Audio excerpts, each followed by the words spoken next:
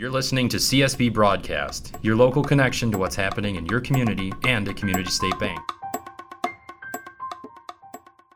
Welcome to CSB Broadcast. I'll be your host for today's podcast. My name is Greg Wall, and today we're going to be talking about the Great Pumpkin Fest. Joining me today is one of the creators and founders of the Great Pumpkin Fest, Edna Lowe. Thanks for joining us today, Edna. It's a pleasure to be here.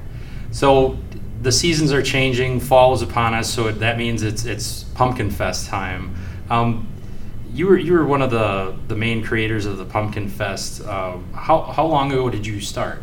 Actually, the first one was October 30th, 2004. A few years back, we had lots of help. An integral part of that was Kim Terpstra, who is an employee of the bank. And what were some of the reasons that you started the Pumpkin Fest? Certainly.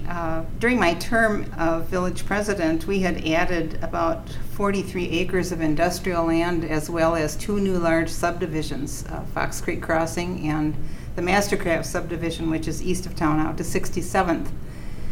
Because we had a lot of new residents, it was time to start looking at some community-wide activities so people could get used to Union Grove, to introduce them to the great things that are here, as well as to make sure that their children knew what was happening in town beside just the schools. So Super Saturday was started, and then Pumpkin Fest during my term as chamber president. Our first one was planned for Village Square.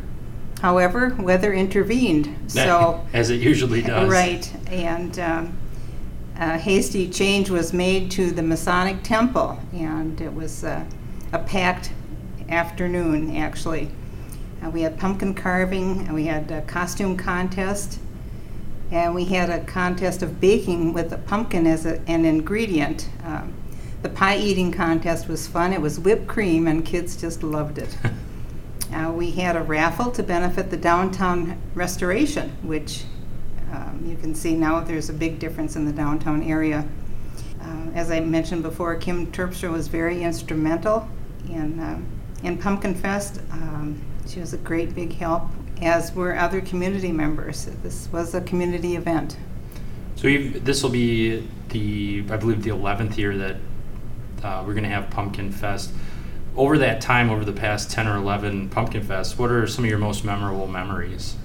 Well, basically the kids having fun and the creativity of the recipes, the pumpkin carving, and costumes are always great. Oh, so there was a costume contest for Pumpkin Fest as well? Mm-hmm. One of the worst chores I ever had when I was chamber president was judging a kids' costume contest. Advice to the wary: don't do it. Do you have any that stick out that you remember were some of your favorite costumes? Really, there were so many that were memorable. I remember one costume that was a child dressed up like s'mores and little lights blinking like a fire. Pretty cute. That's very cool. There's a lot of creativity comes out around Halloween. So Edna, can you tell me what one of your most memorable events from the past Pumpkin Fest has been? I believe seeing the community come together to support an event that's wholesome and fun for families. I think that one of the things that has to happen anymore these days is the fact that families need fun things to do that can bring them together. We seem to be a very scattered public anymore. With children involved in many, many activities, and Pumpkin Fest is another one of those to bring them together.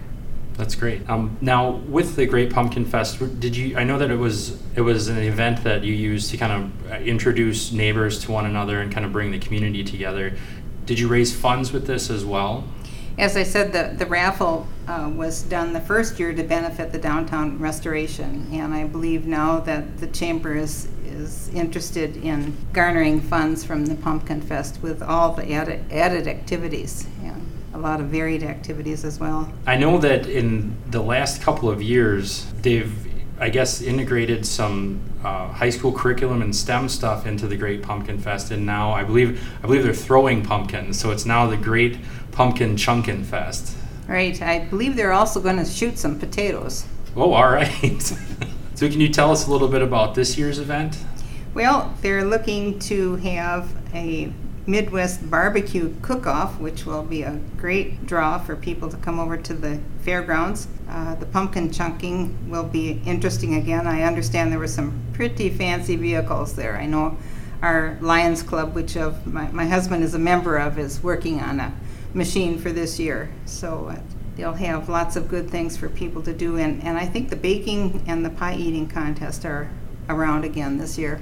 For those that don't know on the podcast, pumpkin chunkin' is kind of a big deal across the United States. Basically, groups and organizations get together and they build different kinds of machines to see how far they can throw a pumpkin. And the ones that throw it the furthest, they're the winners. So they're going to be holding that on Saturday, October 24th and Sunday, October 25th at the Racine County Fairgrounds.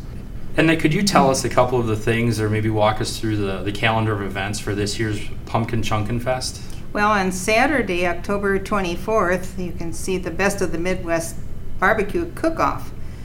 There will be an adult costume contest and live music at night with performers Tim Cash and the Lunch Money Bullies.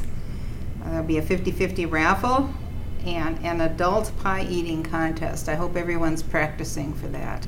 On Sunday, you can take advantage of the kids' costume contest and parade, pumpkin baking contest, pie auction, reminiscent of what happens over at the fair, and a kids' pie eating contest. Also, it appears that there will be tasting of the chili cook-off items, and there will be a People's Choice chili cook-off. So. Wow, lots of food, lots of fun, lots of things for everybody to do at the Great Pumpkin Chunkin' Fest. Right. Well, Edna, I wanted to thank you for coming in today. It sounds like it's going to be an exciting event towards the end of October here. So thanks for coming in today. We really appreciate it. You're quite welcome. Thanks for listening to CSB Broadcast, your local connection to what's happening in your community and at Community State Bank. To learn more about Community State Bank, please visit us online at communitystatebank.net.